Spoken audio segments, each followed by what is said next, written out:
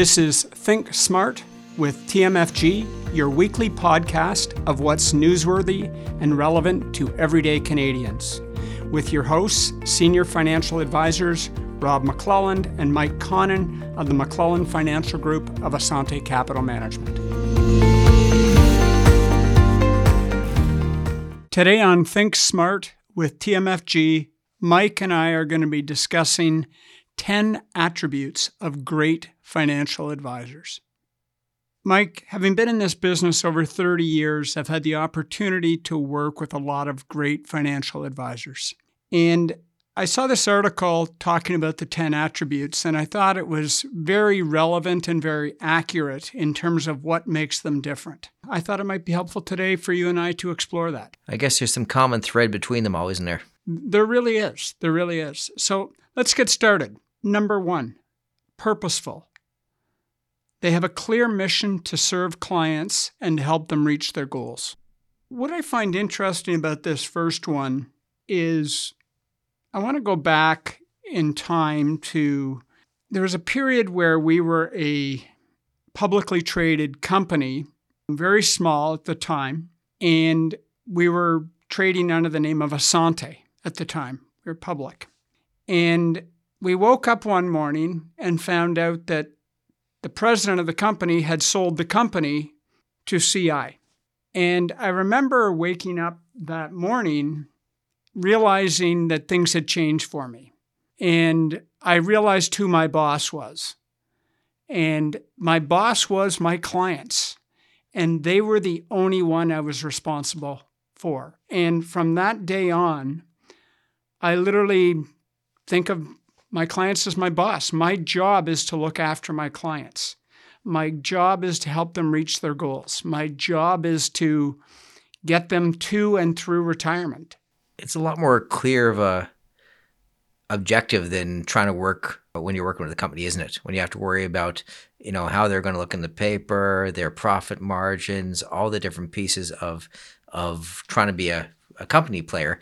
There's a lot of different, you got to keep the person in charge happy at that time. There's a lot of work around that. It's pretty clear to say my objective is make sure my clients have a successful retirement.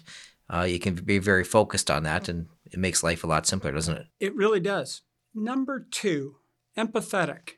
Successful financial advisors, they know they cannot effectively serve clients without genuinely relating to them.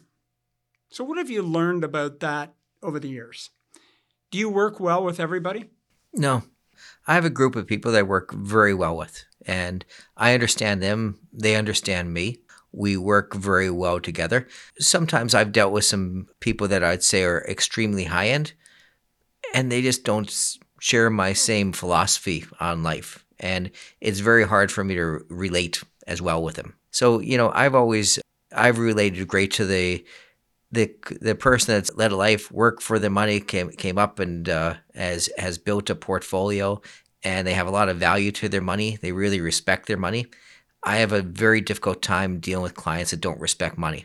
And that's where you find the big inheritance babies and things like that. They've got a lot of money and they don't have respect for the money. I have trouble dealing with that.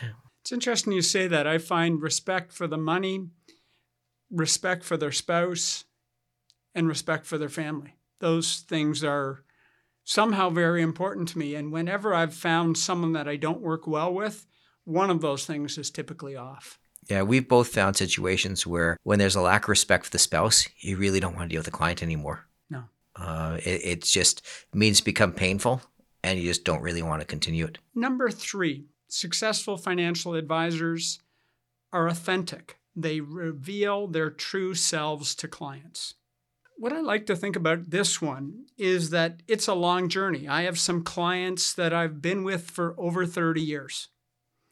And that's a lot of time to be working with someone in terms of doing financial planning, because there's lots of ups and downs in that journey, in that 30-year journey. And you have to be, you want your clients to understand what you go through as well. Well, we've always kept this podcast very real. I think that's one of the reasons for the success. And we talk about our own lives and how things affect us. And I think that's part of what people really want is not to hide behind anything. We all go through. We've all made mistakes financial mistakes along the way, but you learn from them. And people have to understand life is not perfection, but you need someone to help you out along the way. I had a client who has a timeshare cottage near my cottage, and she was going by the cottage in the boat and said, "Oh, that's my financial advisor's cottage." And her friend said, "Well, you may be paying him too much money." And she said, No, he's had that cottage for a long time and he's been on the lake for most of his life." And it was just her interesting. She told that me just today. And she said, he worked for that. Number 4, intellectually curious. They continue to search for the most robust solutions for clients. Thoughts on that? This gets more tricky with advisors as they get older. I find that intellectual curiosity always comes early on when you're learning, because there's so much to learn in finance, right? So when people are in their 20s and 30s, they're learning so much. And the only thing I found is sometimes when advisors get stagnant, people keep on asking, why do we keep on trying to grow? Aren't you at the time where you should relax and retire? It doesn't work that way. You can't run a business once you've relaxed. You can't help your clients. You can't do much for them. When you stop being curious about all the new solutions, everything out there, you're no longer a good advisor. I think that's one of the things we've been lucky. We've always had a business where we're constantly looking at how we can continue to offer more to our clients, more value, explain things easier, provide more client education, all of that. You want a great advisor, not someone that was a great advisor. Definitely. Number 5, be personally inquisitive. They work hard to uncover what's truly meaningful to their clients. It's interesting. We've tried to do this in a number of ways. Obviously, we do risk profiles. We've used things like communication DNA. At the end of the day, a lot of it has to do with just meeting with your clients regularly and finding out what's going on in their lives. And trying to offer not necessarily advice on that, but commentary. And we've taken many programs throughout the years, and they all relate to one thing. It's always this question around the why. And you have to continue to ask people, be inquisitive, and say why. When they give you a decision they've made, why have you made that decision? And you got to keep on drilling down to find out the real reasons behind why people make decisions. Because sometimes it's deeper than it just sits on the surface. And when you get down to the real reason why people are making decisions, it becomes much easier to help them out. Number 6, they're quiet. They listen more than they talk. 2 ears, 1 mouth. That's what we keep hearing. And, we've been lucky. We've had a coach over the years. And he always says people want to talk more about themselves than to hear about you. And it's always tricky to do. But a true conversation's a joint conversation. It's not one-sided. Well, you don't gain any knowledge when you're speaking. You only gain knowledge when you're listening. So when you try to remember that, it's hard to do. I challenge someone to go into conversation and go and say, I'm going to go and concentrate on how much and just completely listen. Yeah. What they say, what is the red light, green light idea? You're supposed to focus on them, and whenever you're speaking, you put a red light on their forehead, and you try to make sure the light is green 70% of the time. And when they're speaking and you're listening, it's green. Number 7, they're passionate. Their unwavering desire to do well for others drives constant improvement. For me, it's a little different on that one. And I'm not saying I'm a great financial advisor, but I'm always about constant improvement in the business. And it's something we focus on as a team. We focus on it as our business plan. And when we say business plan, it's not a financial plan as much as it's a true plan of what changes are we making in the business to improve it. And we've been doing this 10X program now for 11 years, and we're constantly changing what we deliver to our clients. Constant, never-ending improvement. And just so people know, the idea behind 10X is you want to take everything that you have in the existing world and make it 10 times better than it is at some point in the future. I mean, ideally, we usually say 10 years, but at any point in the future, everything we provide, we want to find a way to make that 10 times better. Number 8, successful financial advisors are entrepreneurial. They run their practice as a business, and plan strategically for the future. Thoughts on that? You have to always grow. And much as we said is if you're not growing, you're going to shrink. And you have to keep on increasing your knowledge, increasing your abilities, increasing what you can provide for clients. And we have a growth planned out for the next 5 years. We have all types of services we'd love to bring in. We'd love to have in-house accountants doing full tax work. We'd love to have in-house lawyers. We don't know when we're going to be able to get this in place, but I'm pretty sure in the next 5 years, you're going to see that as part of our business. It's interesting that in financial advisor world, there's really sort of two types: those who run it as a business and those who run it as a practice. And those who run it as a practice, it's fine. They typically have one or two assistants, and they have a set number of clients that they can work with. Where I think they're at a disadvantage is they can't do all the things that we can do.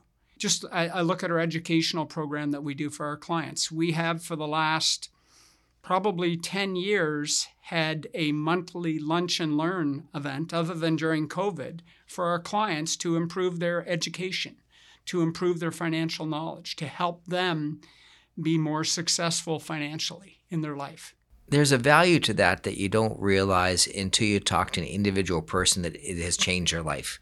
And some of these events have gone on, and they might go over my head. I don't think it's a big deal. Someone would talk about some way of, let's say, cleaning out a house or something to do with their mom's estate. And I'll think, oh, that's okay. And someone will come back afterwards and say, I listened to that speech and it changed the way I live my life. And you don't know who it's going to affect or what time of life they're in. But sometimes the educational events really help people. And it doesn't help everyone in the audience. If you have 90 people there, not 90 people are going to find this is the most phenomenal thing they've ever heard. But if there's 5 or 10 people there that it makes some change in their life, it's a helpful thing to have done. Number 9, they're honest. They set realistic expectations about controllable actions and probable outcomes. This one to me is interesting, and I go back to when I started in the industry. You'd put down the financial plan. You thought they could get 10% a year, seemed reasonable. Markets were working out really well back then. And you learn over time that that's not a realistic expectation. You've got to include fees. You've got to include taxes. You've got to include inflation. And you've got to put all that into a plan. And even then, all the best plans don't always work out. So you're better to project a 5-6% rate of return with reasonably high inflation, and that leads to a more realistic plan that people can live with. So basically, don't overpromise, but do your best to overdeliver. Definitely. Number 10, the 10th attribute for great financial advisors: they're disciplined. They don't let market swings or media messages drive impulsive actions. This one's interesting. As you know, we've talked about this gentleman before, Nick Murray, and he publishes a monthly newsletter that I love reading. And he made a comment, one of the advisors, that the advisors will often send letters in to Nick, and Nick will respond to them. And the advisor had called his portfolio strategy boring. And I realize that I've often called our strategy boring, but it's far from boring. It's actually a beautiful strategy that works extremely well. And it's allowed to stick with it. We've been using the same strategy now we're in our 19th year.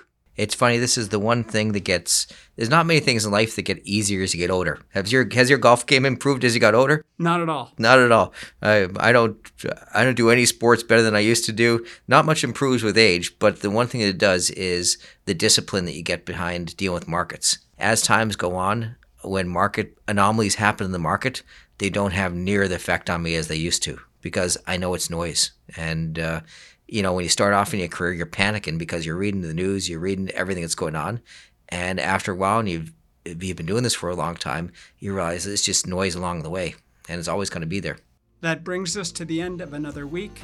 Thank you for joining us. This is Rob and Mike with Think Smart from the McClellan Financial Group of Asante Capital Management, reminding you to live the life that makes you happy.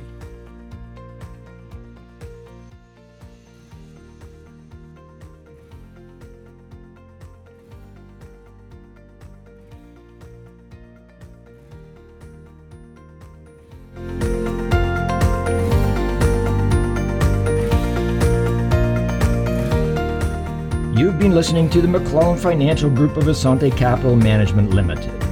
Asante Capital Management Limited is a member of the Canadian Investor Protection Fund and the Investment Industry Regulatory Organization of Canada. Insurance products and services are provided through Asante Estate and Insurance Services Incorporated.